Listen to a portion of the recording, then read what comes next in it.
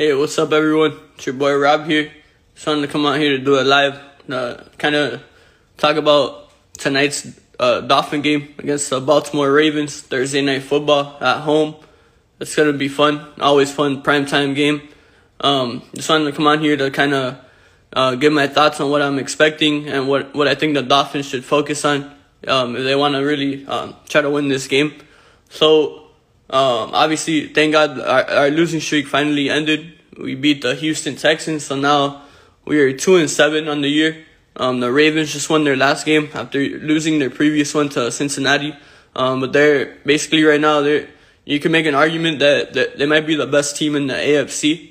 Obviously, Lamar Jackson, he's having another historic year. Hollywood Brown, he's an explosive receiver, obviously.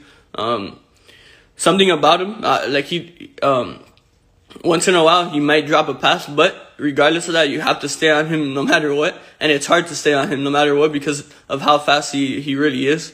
Rashad Bateman, the first-round pick, he missed the first couple weeks. Now he's been back.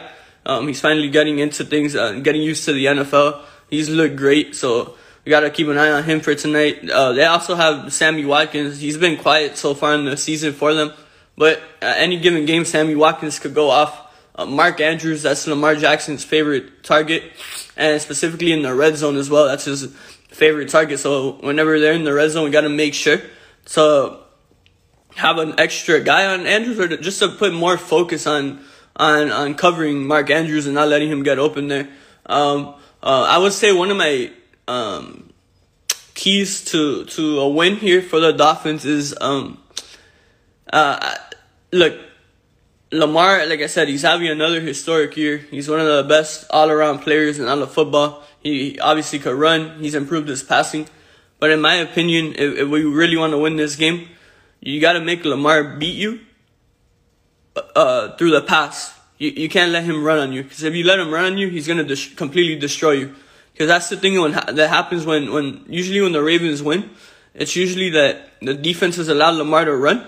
And then therefore, as the game progresses, as it goes on in the second half and everything, the defense is scared that he's gonna break a couple more runs, so they forget about the pass, and that's when he's able to do some play action. That's when he's able to throw some deep balls to Hollywood Brown down the field. So yeah, my opinion, this is my opinion, our scheme should be focused on letting Lamar beat you with the pass, and also another aspect to that point of mine. By doing that, by not letting him run the ball, you're also getting the ball out of his hands as much as possible, being that he's going to throw more than he's going to hold on to it and run with it. So I would prefer that. I would prefer don't let Lamar run, and that also, like I just said, it leads to him not having the ball as much and having other guys having to win the game for Baltimore, basically. And I do want to give a shout-out. So, earlier, I wasn't super confident, but starting yesterday, really, I gained some confidence because I was thinking, our defense has been actually really good. You might see, us giving a lot of points or giving a lot of touchdowns, even from the beginning of the year. But the majority of that, for that happening, the majority of all those points and all those opportunities that the opposing offenses have gotten in red zone or short yardage situations, is really because of how bad and inconsistent the offense has been. It hasn't been these teams have been running down our throat or passing all over us and just driving down the field and we can't stop them. It's not really that. And I'm not saying our defense has been perfect. Obviously, that doesn't happen. But I think our defense, if they're able to continue to play better week in and week out, we're gonna have a chance tonight. But also it goes back to the offense too, because the defense, like I just said, they're on the field for so much. They're put in such bad situations. The offense turns it over, and the other team has it in their red zone already. It's that's not on the defense. So with all that being said, of our defense playing good and being a good unit, it's really gonna come down to our offense finally being able to step up. And of course, obviously, I hope Tua plays. Come on, I want to see Tua out there, but I have a feeling, I'm hoping for the best. I'm hoping he's going to play. But at the same time, based off everything I've heard, based off of Brian Flores and different reports here and there, I do think that Jacoby Brissett will start tonight. But with that being said, in a couple hours before the game. I think at around 3 or 4 o'clock, they're gonna have Tua do a pregame workout at the stadium to see how he's feeling today, how he's doing, if he's able to throw the deep ball again, if the finger's not really affecting him in a negative way. And man, yeah, I honestly, I want Tua to play, man. But look, if he doesn't end up playing, if it's Brissett again, wish Brissett nothing but the best. He didn't have that good of a showing last week, and I know people are gonna go back, oh, the offensive line, the receivers, the running back. I understand it, and I wholeheartedly agree with all of you, because I feel the same way. Obviously, the offensive line is not good. We have no running backs here. The receivers, we either have ones that are always injured, or we have ones that can't catch the ball. And honestly, our tight end group catches better than our receiving group when you think about it. Mike Gesicki, of course, I always talk about him.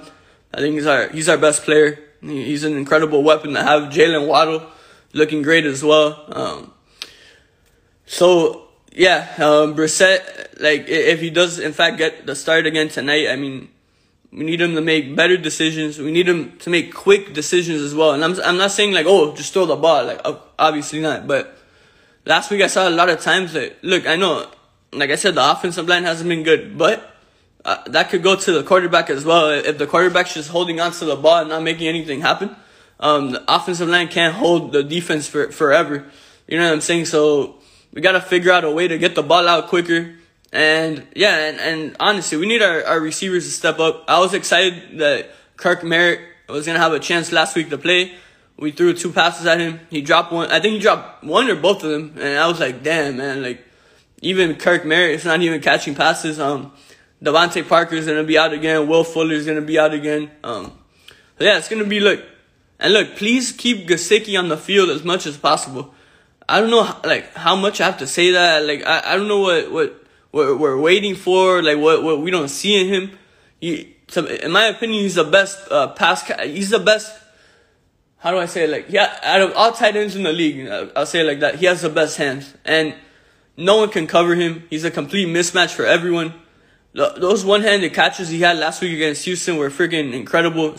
The majority of the receivers in the NFL can't even do what he did with those one-handed catches. So the fact that we have a guy like that on our team and we don't put him on every play on the field, just like makes absolutely zero sense to me. But yeah, so those are my thoughts. Those are kind of my keys to a Dolphins win tonight. I'm gonna be there at the game. I'm super excited. Primetime game, national TV. Let's shock the world, guys. Thank you guys for tuning in. And as always, fins up.